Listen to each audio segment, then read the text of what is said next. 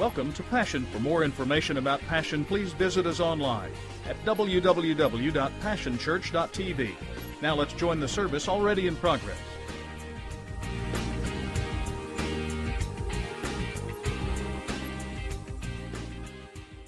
Series of Doctrine and Dinner. And I work again, this time as I did last, under an impossible task of trying to talk to you about sanctification, the doctrine of sanctification, in 30 or 35 minutes, when we usually spend about, 3 or 4 semesters in school and volume upon volume of writings, hour upon hour of study, and then trying to condense all of that. So I know I'm laboring under that, and I can't really do it justice. So I'm going to suggest a book. This book is written by Noel Brooks, who's now deceased. He's an English theologian. It's a little small book of about 70 pages, but it is a classic. It's called Scriptural Holiness. It's available through Life Springs, our publishing house in Franklin Springs, Georgia, and you need that book for your library because it's one that you will read over and over again. So what I'm going to try to do today, laboring under those limitations, is my goal is not to bore you. Amen. The second goal is to realize that the Thunder play at noon. And the third goal is basically I'm trying to whet your appetite so that you will begin to understand that God's desire for you is to experience and enjoy deeper experiences and relationships with Him. That's my goal. That's what I'm going to try to do in the next few minutes. So, the first thing I want to ask you is, who wants to be happy? Who wants to be holy? Well, not quite as many. Because, you see, that's the problem. Man wants to be happy, and God wants us to be holy. God says, be ye holy as I am holy. That we're to be a holy people. He said to be perfect, even as He is perfect. And the word perfect there comes from a word that means altogether, complete, finished, and mature. And you remember this from the way He dealt with His people, Israel, because He had chosen them. He had redeemed them. He had brought them out of Egyptian bondage through the Passover. You're well aware of that story. When I see the blood on the doorpost, I will pass over you. So through the shedding of the blood of that Passover sacrifice, they were redeemed. They were forgiven from the penalty of sin because the wage of sin is death. But when He saw the blood, He passed over them. So they were saved or redeemed from the penalty of sin, which was death. They were saved and redeemed from the power of sin, which was their servitude and their bondage to Egypt. But they were also saved from the presence of sin, because He brings them out of their bondage and starts them on a journey to a land that He's promised to them. They were His redeemed people. And yet later He comes to them in the book of Exodus and He says, I've called you to be holy. You are to be not only a redeemed people, but a holy people. You're to be a special treasure to me. You're to be a kingdom, a priest, a holy nation. So sanctify yourselves that you might be my holy people. And so He gave to them 10 commandments.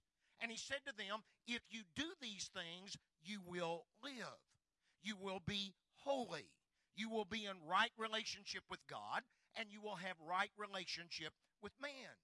And the result of living that way is that you will be happy. You will be prosperous. You will be blessed. The only problem was they discovered that even though they bound themselves to the law, that they couldn't do all of that. And they sinned. And they fell short. And they had willful transgressions. And so He gives them a sacrificial system, so that through the offering of sacrifices, they are forgiven of their willful transgressions, and they are cleansed by a sacrifice that they could not do for themselves. Well, when they ultimately rejected Christ, then he brings us as Gentiles into the kingdom of God. We were that wild olive branch, and we've been grafted in, and we become his people. The church is what he wanted Israel to be. And Peter says this. He says, you are a chosen generation. You are a royal priesthood. You are a holy nation. You are a peculiar people. Not peculiar, funny, weird, but a special purchased possession unto God. And the purpose of you being a chosen generation and a holy nation and a special purchased possession unto God is that you would show forth the praises of him who called you out of darkness and brought you into his marvelous light. So the scripture says he wants us to be his holy people. He wants us to be his holy church. And all of scripture says that. In the Old Testament, the psalmist said, who can ascend into the presence of the Lord? He that hath clean hands and a pure heart.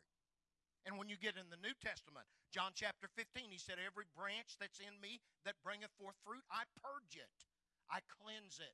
I prune it. I lop it off. I cut it back so that you will bring forth more fruit. In John chapter 17, Jesus prayed in that high priestly prayer, and he said, I sanctify myself that they might be sanctified. Sanctify them, Lord, through the truth. Thy word is truth. And when you come to Acts chapter 15 and verse 9, he said, you purified their hearts. You sanctified their hearts by faith. Acts 26, we have an inheritance among those that are sanctified by faith in him. Romans chapter 6, we were buried with him in baptism, but we've been resurrected with him in the newness of life. Sin hath no more dominion over us. We know what he did for us. We reckon ourselves dead unto sin, but alive unto God. And we yield our members as members unto righteousness and unto holiness. 2 Corinthians chapter 7, we have cleansed ourselves from all filthiness of the flesh and the spirit, perfecting holiness in the fear of the Lord. Galatians 2 and 20, I'm crucified with Christ. Nevertheless, I live. And yet it is not I, but Christ that lives within me. And the life that I now live in the flesh, I live by the faith of the Son of God, who loved me and gave himself for me. Ephesians, Jesus loved the church, gave himself for it that he might sanctify it through the washing of water by the word. Colossians, we are circumcised in our heart, not our natural heart, but our spiritual heart, and it is a circumcision not made by the hands of men.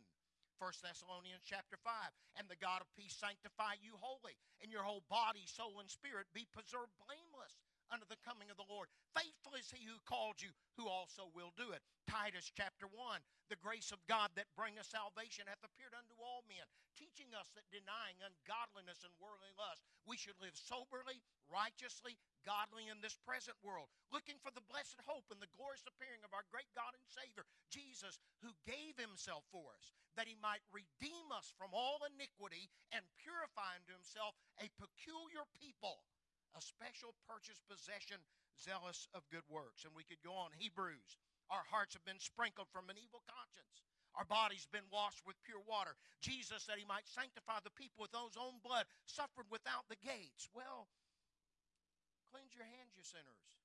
Purify your hearts, you double-minded. Over and over and over, he says he wants us to be holy. Well, the problem with that is the moment we mention this word holy, it conjures up all these mental images, and most of them are not good. For the first image that we conjure up when we think about holy are the Pharisees. You know the Pharisees. They were the ones who dedicated themselves to keeping the word of God pure. They believed all the right things. They believed in God. They believed in angels. They believed in miracles. They believed in the inerrancy of God's word. And they believed in the resurrection from the dead. They had a perfect creed. And they bound themselves to keep the code, the law of Moses pure. Not only the 10 Commandments, but all 613 ordinances as well. And they dedicated themselves to that. And so they were considered holy. And yet, when we think about the Pharisees, we think about long robes, long prayers, rituals instead of reality, realizing that Jesus condemned them because they forgot the weightier matters of the law, love and justice and truth. And though they had bound themselves to the law, they became more in love with their creed and their code than they did their Christ. And they became judgmental and legalist. And Jesus said it like this. He said they were white-walled sepulchres. They looked holy, but on the inside they were filled with dead men's bones. And that they would traverse heaven and hell to make one convert. And when they made that convert, he was twice more the child of hell than he was before they converted him. That they had the key, but they wouldn't go in, and they wouldn't let anybody else in. So then instead of becoming bridges into the kingdom of God, they became barriers because they were all wrapped up in their code. And when we think of the Pharisees, we understand that because there were 7 different types of Pharisees. There were the group called the shoulder Pharisees. They were called that because they wore their good deeds on their shoulder so that men would see them. And then there was a group called wait a little while Pharisee. And he would talk and speak and give lip service to the truth, but he never did what he talked about. In other words, with their lips they drew near, but their heart was far away from God. And then there was a group called the bruised and bleeding Pharisees. And they had covenanted with God that they would not look upon a woman in lust. So when they went out in public, they walked everywhere with their eyes closed. And they were caused bruised and bleeding because they were constantly bumping into things, tripping over things, and falling and skinning themselves. And then there was a group called the humpback Pharisees. And that was because when they went out in public, they would hump their back, and they would not lift their feet off the ground and shuffle in order to appear righteous and holy. And then there was a ever-reckoning Pharisee. He was constantly adding up all his good deeds so that God would be in his debt. And then there was a timid and a fearful Pharisee. He lived in dread of divine judgment and punishment. He lived his life in the terms of a terror-stricken evasion of judgment. So he tried to do everything in his power to avoid that judgment. And they kept the law. Oh, but you had to define the law. And so the law said, keep the Sabbath, don't do any work, and you'll be holy. But somebody's got to define work. So they define work as this. Work is to carry a burden. Well, what's a burden? So they defined a burden. A burden is food equal in weight to a dried fig, enough wine for mixing in a goblet, enough milk for one swallow, enough honey to put upon a wound, oil enough to anoint a small member, water enough to moisten an eye salve, ink enough to write 2 letters of the alphabet, and reed enough to make a pen. And you had to live by all that. And so, you can't carry a burden. Well, what's a burden? He who carries anything, whether it be in his right hand or left hand, or in his bosom or on his shoulder, is guilty. But he carries anything on the back of his hand, with his foot, or with his mouth, or with his elbow, or with his ear, or with his hair, or with his money bag turned upside down, or between his money bag and his shirt, or in the fold of his shirt, or in his shoes, or in his sandals, is guiltless, because he does not carry it in the usual way. This is what they lived by. They couldn't tie a knot. That would be a work. So, but a woman could tie a knot in her girdle or her sash. Therefore, if a bucket of water had to be raised from a well, you couldn't tie a knot in the rope, but a woman could take her sash or her girdle and tie a knot and raise the bucket of water. And they lived like that. They argued whether a man could lift a lamp from one place to another. Could he lift his child? Could he write on the Sabbath without doing work? And so they put it like this. He who writes 2 letters of the alphabet with his right or left hand, whether of one kind or 2 kinds, if they are written with different inks or in different language, is guilty of work. But if anyone writes with dark fluid, with fruit juice, or in the dust of the road, or in the sand, or on anything which does not make a permanent mark, he's not guilty. No wonder nobody wanted to be holy. And they had to wash their hands before they ate. And so they used a log of water to wash their hands. You know what a log is? It's an eggshell and a half. And it had to be measured precisely. And you washed your hands from your wrist to your fingertips and from your fingertips to your wrist. And if you didn't do it that way, you had sinned. So men don't want to be holy because immediately you have this picture. Well, if it's not the Pharisees, it's a monastery. When we say holy, we see all these guys in long robes who have disassociated themselves from reality. And they live in this monastery, and they make Gregorian chants, and they walk around in silence, and they tend flowers and pray all day long. And they live a life of poverty, an austere life, and they're celibate. Who wants to be holy? In fact, the best story I heard about a monastery was a young guy had just come in, and for the first 3 years, that new guy in the monastery could only speak 2 words 1 time a year. So after his first year, he comes to the older leader of the monastery and he says, food bad. And then he spends the next year and he comes back and he says, bed hard. And he comes back the 3rd year and he says, room cold. And then he decides to leave, and the old man says, I can understand why you're leaving. All you ever did was complain. So when we think about a monastery, we think about holiness and who wants to be holy. Or we think about our early holiness movement, which was basically a religions of don'ts and dress. You don't do this. You don't go there. No fun, dour and sour, and no joy. We say it like this. I don't smoke, and I don't chew, and I don't go with girls who do. I don't do those things. Or we used to sing, lips that have touched wine will never touch mine. And that was the concept of holiness. And if it wasn't what we didn't do, it was the way we dressed. Long hair, now it was always women. Men could wear great ties and really be spiffy, but women had to have long hair, which they usually rolled up and put on a little bun on the top of their head, long dresses, no jewelry, no makeup. In fact, they asked Oral Roberts why his wife wore makeup, and he said, any old barn looks better with a coat of paint. And so ultimately, we defined holiness with a stereotype. We defined holiness before God based on what we did not do, long clothes, long dresses, and usually long tongues, judgmental, and a critical spirit. And the answer was, who wants to be holy? Well, the fact is, God does. Because you see, God is. God's very nature, intrinsic to him, is he is a holy God. Holy, holy, holy, Lord God Almighty. Be ye holy as I am holy. He reveals himself in Exodus and Leviticus as Jehovah Mekadesh, which means I am the Lord who is hallowed. I am the Lord who is holy. I am the Lord who sanctifies you, who hallows you, and makes you holy.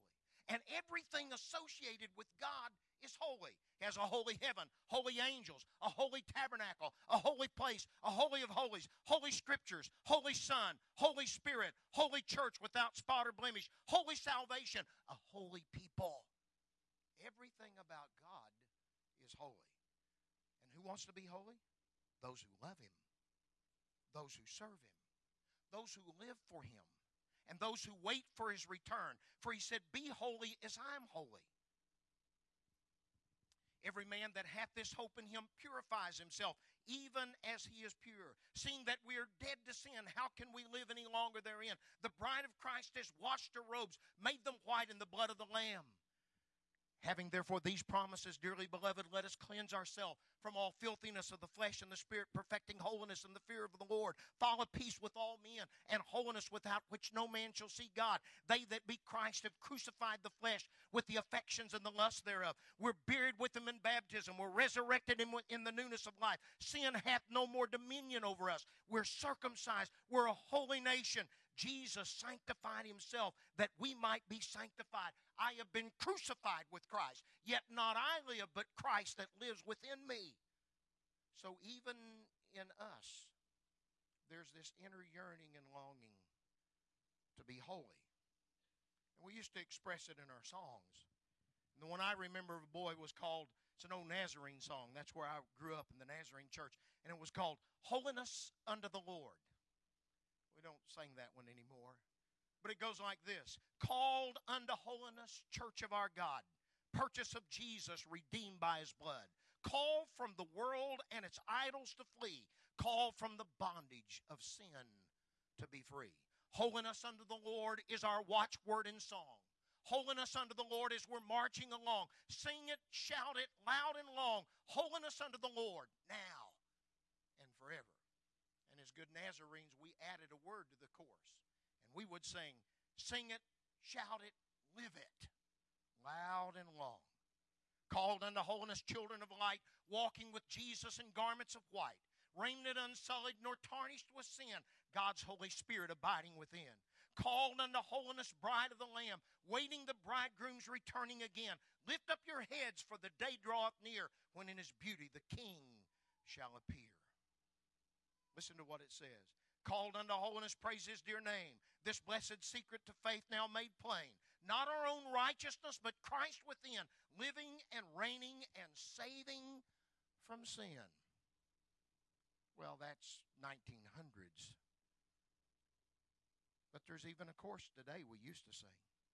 Holiness, holiness is what I long for. Holiness is what I need. Holiness, holiness is what you want for me. So take my heart and mold it. My mind transform it. My will conform it to yours, O Lord, to yours. So deep in our heart we want to be holy. But there's a problem. And the problem is called the sin principle. We're saved, we're redeemed, we're justified, we're adopted, we're born again, we're baptized into the body. His Spirit bears witness with our spirit. Our willful transgressions are forgiven. We have clean hands because he's forgiven our deeds and our disobediences. We're saved. But after that, we discover something. Something's wrong within. We're saved. We're redeemed. We have this new nature of Jesus Christ, and yet we find this constant war going on in our soul. That the new nature of Jesus that is prompting us to holiness, which leads to happiness, is fighting against an old nature, an old man, that we received from birth because we're Adam's sons. And the Bible calls that old nature or that sin principle by many names. The Adamic nature, the propensity to sin, an evil conscience, the body of sin, the old man, the carnal mind, another law that is warring against the law of Christ. David said, I was shapen in iniquity, and in sin did my mother conceive me. By nature were the children of wrath and disobedience. Ezekiel calls it a heart of stone. Paul says in Corinthians, it's I. He says, I have been crucified. That old nature, that old man, what I got by birth from Adam is in every one of us. And even though we're saved, even though we're regenerated, even though we're forgiven, there is this constant battle between that newness of Christ and that old nature, the I.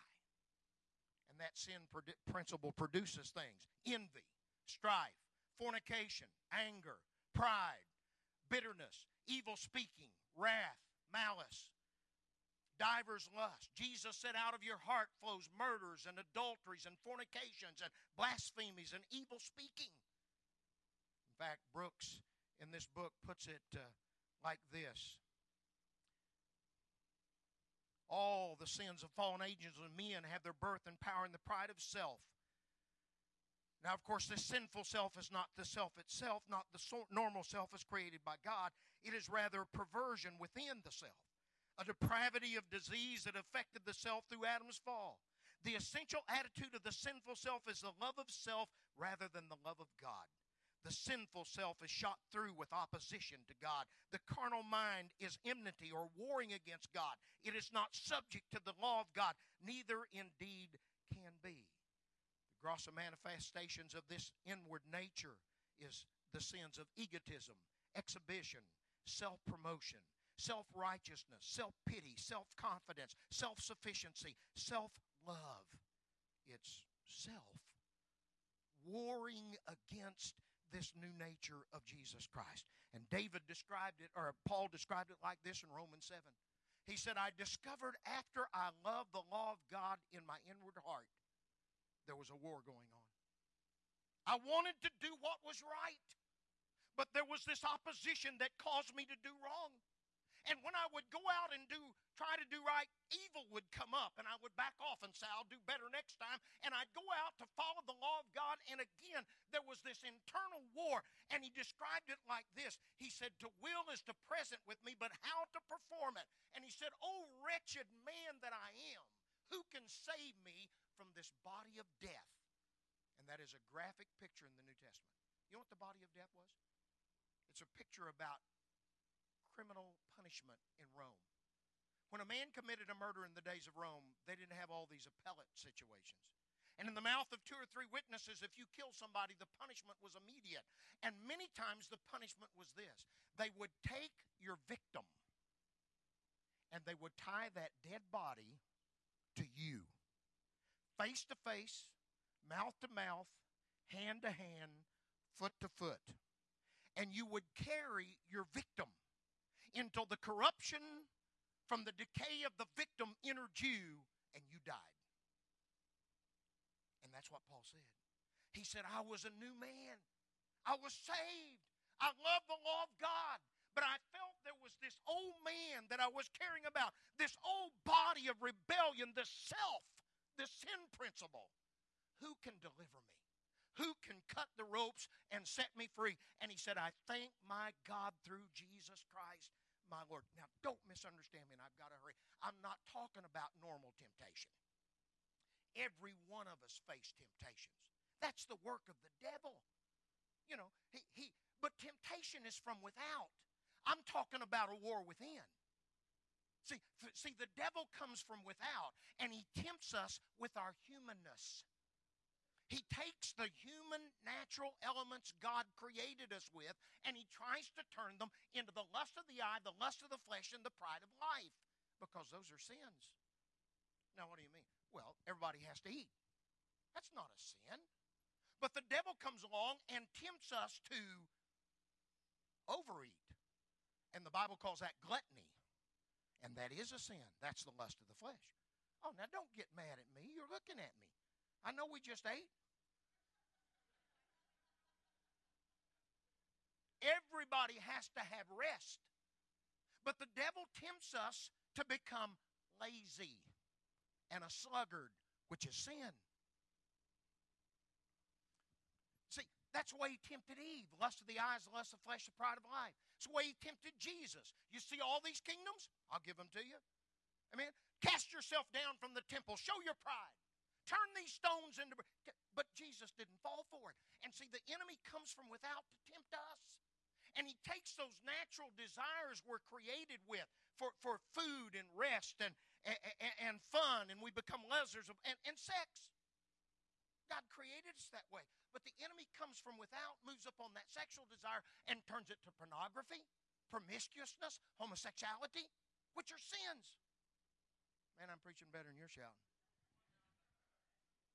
And all of us will face that as long as we're in the flesh, as long as we live.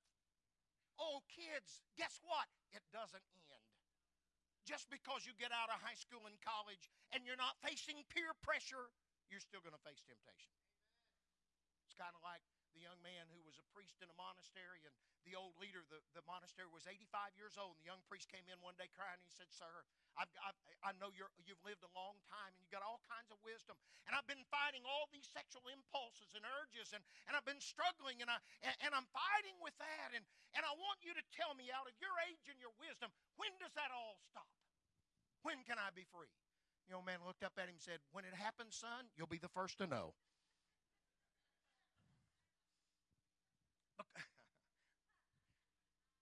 Some of you will get that later, but so quickly, that's why, knowing we face these temptations, that's why we do things different. That's why when we decide what we're going to do or we don't do, the first thing we say is, what is the specific word of God? If there's a specific word of God and he says don't do it, I don't have to pray about it. Then I say, what is the general word of God? Shun the appearance of evil, eschew evil. When evil comes in right, you go out left. Give no place to the devil. Those are scriptures, by the way. I just didn't make those up. Okay, so that's the first thing. Then the second thing is, if I do this, what will it do with my relationship to God? because sin separates me from God. So, I'm not going to put myself in a place where I'm going to be tempted. I'm tempted already. So why would I go somewhere or do something knowing I'm going to be tempted? Dude, if I sat in an R-rated movie, you may be stronger than me, but I watch two people nude, I'm going to be tempted. Now, don't look at me in your sanctimonious holiness. You are too, because that's the way we're made. So why would I put myself there? Why would I put myself in a place where I know I'm going to be tempted of evil? Because I'm tempting God. I'm saying I'm going to go there and I'm going to be tempted, but you got to protect me. You know what? He ain't going to show up. Amen. So how does it affect my relationship with weak brothers who are not as strong as I am? Amen. How does it affect my relationship with those I'm trying to witness to? Because I'm supposed to let my light shine. So if I do something and it offends a weak brother and he stumbles and falls away from Christ, I've killed my brother. If it destroys my witness, that's my purpose for living. Amen. See, and that's why the Lord says, look, adultery is not just an act. It comes out of your heart. And if you look upon somebody to lust after them, you've already committed adultery in your heart. That's why we believe in modesty. That's why we teach young girls you don't wear anything just because it happens to be on the rack at the clothing store. Because if you dress in a provocative way, in a revealing way, and you cause others to look upon you in lust, you are as guilty as they are. You're leading others into sin. Man, you guys are quiet. Now, and I said that because I thought it was necessary for you to understand. Those temptations from without. What I'm talking about is a war within. This old principle, this war of rebellion that's going on. And I want to read from you to wake my heart, and I don't have time. But some people believe you have to fight that war all your life. Christianity is I'm forgiven, now I've got this war going on, and I fail, and I'm forgiven, and I fail, and I'm forgiven, and I fail, and I'm forgiven, and I die and go to heaven, and I'm forgiven, and I take my place in the choir. That's salvation? No. God has a remedy for this war that's going on. And he calls that remedy sanctification. And what we believe in is a second, definite, instantaneous work of grace, obtainable by faith on the part of a fully justified believer. That we can be entirely sanctified, completely sound, that our whole body, soul, and spirit can be preserved blameless unto the coming of the Lord. Jesus said that he sanctified the people with his own blood, so he suffered without the gate, so that we could have this war over. And the Bible uses words to describe that. It's called a crisis experience. It means you weren't, now you are. Same way as salvation. I wasn't saved, but I repented and believed upon the Lord Jesus Christ. I'm saved. And this war was going on, but I came to Christ, and because he shed his blood on the cross, I'm sanctified, and the war's over. It happens in a moment of time. It is in the aorist tense in the Greek, which means that it happened in the past at a crisis moment, in an instantaneous moment, and then it continues on from that point. And the Lord provided that we could be sanctified. And he uses these words. In the Old Testament was Kadesh or Kadesh, which means to be dedicated, to be made clean, to be sanctified, to be consecrated, to be set apart. Taman, which is the word that means to be perfected. Shalom, which means to be submitted to God. In the New Testament is hagios in the Greek, which means to be separated to God, which means we live a life that is befitting that separation. It means to separate us. But all those words are in the aorist tense, which means it happened in a moment. Cleanse yourself. Present yourself. Yield yourself. I have been crucified.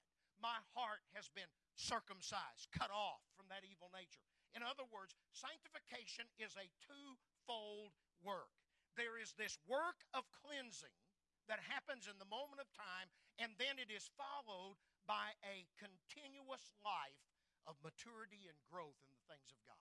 We're cleansed, we're circumcised, we're crucified, we're cut off from the old man, and then we're consecrated. And we live like God wants us to live. Because the war's over.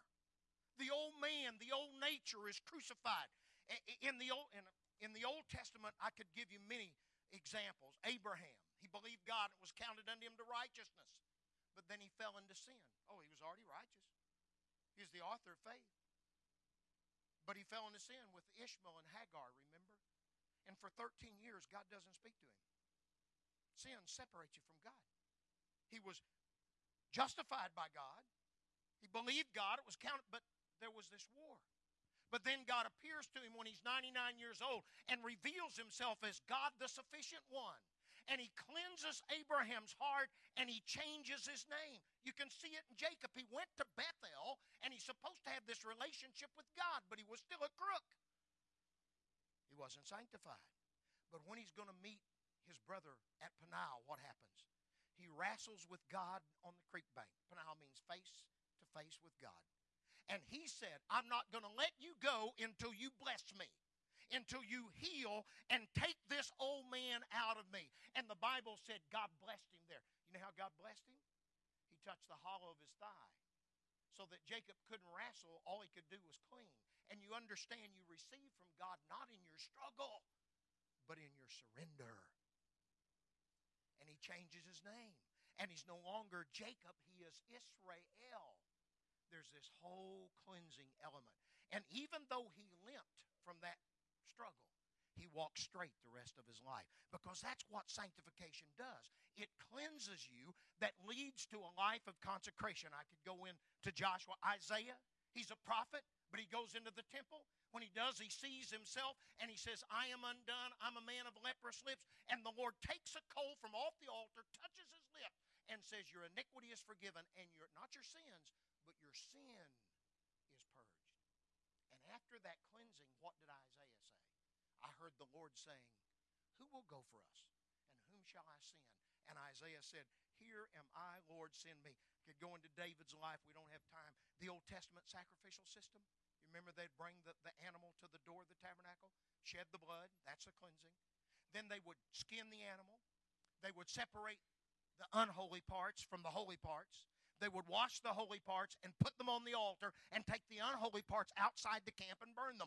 That's what sanctification is. It is the separation from the clean and the unclean so that you can be put on the altar of consecration. Now, all that symbolism. But the reality is when you come into the New Testament, and the New Testament is that Jesus, in order to sanctify the people with his own blood so that we could be crucified. I have been crucified. The old man is dead, and I live. But it's not me. The life that I now live in the flesh, I live by the faith of the Son of God who loved me and gave himself for me. In other words, there is this cleansing, this cutting away, this cutting off of the old man through the blood of Jesus Christ. And we see it best in his disciples. You remember, after the resurrection, they're in the upper room. Jesus comes, shows them his hands and his side. Then were the disciples glad when he saw the Lord. He breathed on them, said, receive the Holy Spirit. They're saved. But how did they come into that upper room? Self. Who's going to be the greatest? Who's going to have the right hand? Who's going to have the left? But what did Jesus do? He took them out as far as to Bethany. And he raised his hands and blessed them. You know what blessed means? Whole them, made them complete. It's in the aorist tense. He cleansed them. And the Bible said after he blessed them, they returned to Jerusalem with great joy. And they were constantly in the temple praising and blessing God. They had a business meeting. Nobody got mad.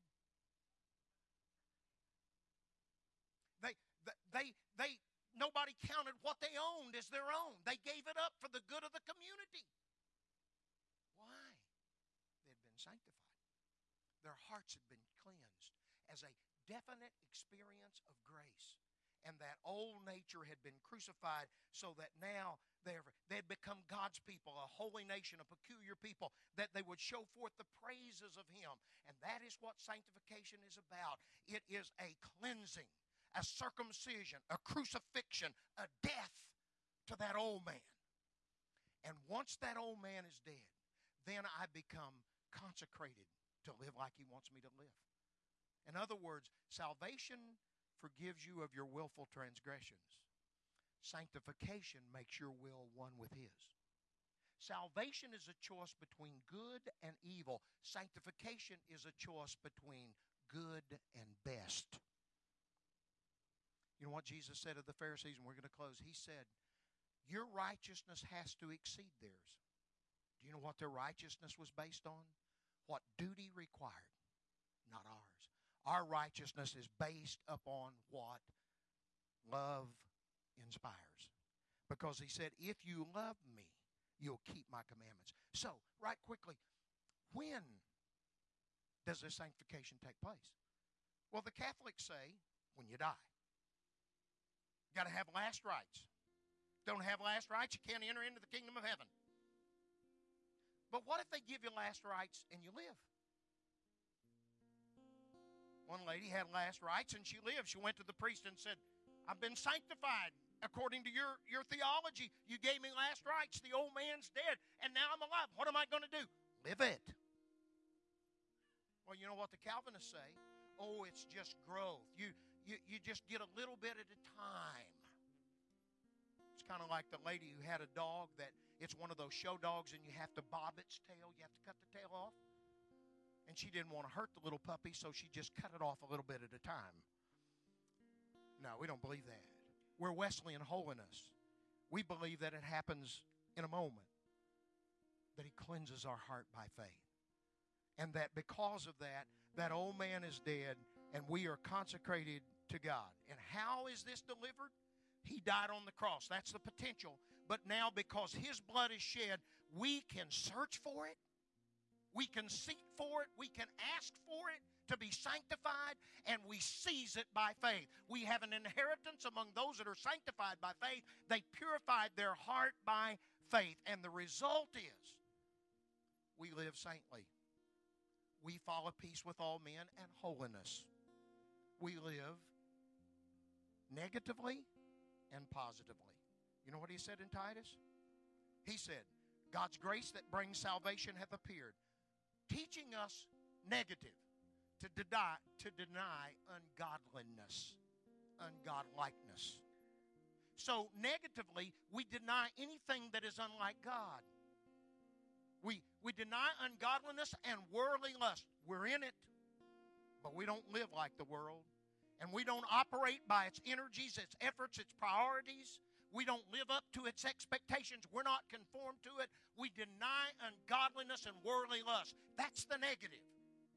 But then he said, live soberly. Sober is the opposite of drunk. So it means if you're living soberly, you're in self-control. You're not unrestrained. You live a sober life. And you live righteously. That means you're in right relationship with God, and you're in right relationship with man, and you live godly. You live like God. Be perfect like He's perfect. You respond and react like He. You love, because you see, that's the result. This result of this sanctifying experience is that we have the love of God shed abroad in our heart. Wesley called it a baptism of burning love. We love God totally and completely, and we love one another with a pure heart fervently. The result of being sanctified is you're in love with God totally. There's no war. I can love Him with everything that's within me, body, soul, spirit. And I can love my neighbor like I love myself. I can love you with a pure heart fervently. I can love you like God loves you. And not only do I have love, I have peace. The war's over. I'm free. And I have joy that is unspeakable. Why? Because I'm not battling from within. Oh, I'm tempted from without. I make mistakes in judgment. I can fail in temptation like anybody else, but I know what to do. I confess my sins. I walk in the light as He's in the light. I live in love. I live in obedience. I live in truth.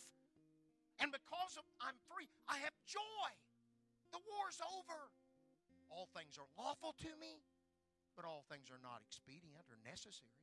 All things are lawful, but I'm not going to be brought into the power of any of them. I'm going to live like I have been crucified, yet I live. But it's not I. My will's one with His. And you know what the cross is in your life? It's after you're sanctified, you understand what His Word says. And when your will crosses with His Word, your will dies. And His will lives. That's what it is. And I live that daily. Am I sinless? Do I have sinless perfection? No. Do I have angelic perfection? No, I have Christian perfection. It doesn't mean I can't sin. It means I won't. I refuse. Amen. You're looking at me. I refuse to sin. I flee ungodly things. I shun the appearance of evil. Amen. I want to go on so bad because that's why I have convictions. That's why I have standards. I don't preach them because they're not for you. I don't preach I preach the standards and the truth of God's Word. If He says something is wrong, I'm going to tell you it's wrong. I'm not going to tell you out of tolerance and affirmation that homosexuality is right. It's a sin. Because the Bible says that. That's a standard. That doesn't change. No matter how much society wants it to change, God doesn't change. So I'm going to proclaim that. But I don't preach my convictions. Because you see, those are the ones that God and I have worked out. Because those are the ones that keep me close to Him. That doesn't do anything with my relationship. So that I don't do anything that I think would offend somebody else or destroy my witness to other people. And so those are the ones that are sacred between me and God. I dug them out. And I live by them. Why? Because I love Him. He saved me. But He not only saved me, He freed me from that internal warfare. And I have love, and I have peace, and I have joy, and I'm to show forth the praises of Him who called me out of darkness and into His wonderful light. I wanted to read from Brooks, but he simply likened sanctification to this. Copernicus was the old man scientist in years gone by who discovered the sun doesn't revolve around the earth. The earth revolves around the sun. And he said that's the way sanctification is. You discover that God doesn't revolve around you. But you have to commit yourself where you're in order around God, which means your heart's cleansed in a moment by an act of faith in the blood of Jesus, and then daily you're consecrated to God. Now, how do we receive? When do we receive this? Well, in the old days of our church, we had Sunday night service. Now, I know I'm not going to bring back Ozzie and Harriet and Leave It to Beaver and Father Knows Best and Mayberry RFD. I'm not going to make you come back to Sunday night service. But that's where we received. Because Sunday night service was different. We had altars. And it was in Sunday night service that we would come and not stand, but kneel. And bow our hearts, and bow our bodies, and weep and cry, and search and seek, and move into the deeper things of God. That's when I was sanctified. I received the baptism of the Holy Spirit on a Sunday night. Because that was the time in our church. I know we're not going to bring that back. You can be sanctified right now by an act of faith in the blood of Jesus Christ. But what Pastor wants me to tell you, why did He schedule deep?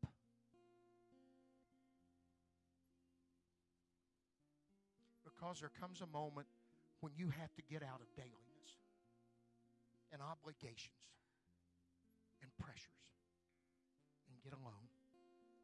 Wesley did it on a ship from England to the United States. The whole of that ship, he sought God, and God sanctified him. And pastor is scheduled deep for a purpose. so that you can withdraw from your dailiness and your obligations.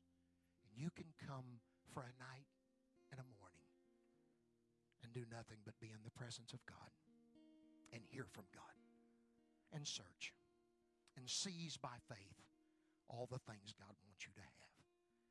Your spiritual life and health depends on that. And I urge you, come to deep. Believe God to cleanse you in a moment. Eradicate that old man. The war's over. Fill you with love, joy, and peace so that you'll leave that retreat, living my will, one with His, totally consecrated to God. Who wants to be holy? I hope you will. Thank you, Father, for what you're doing right here. Thank you for your presence in your people. Speak what I can't speak. Say what I can't say. Holy Spirit, stir within us because we're sanctified by the Spirit. Set us apart by your Spirit and plant within us a desire to live soberly, righteously, godlike. For every man that hath this hope of your appearing purifies himself. Cleanse us from all filthiness of the flesh and the spirit, and help us to walk perfecting holiness in the fear of God. Bring us into the deep with you. In Jesus' name, amen. Welcome to Passion. For more information about Passion, please visit us online at www.passionchurch.tv. Now let's join the service already in progress.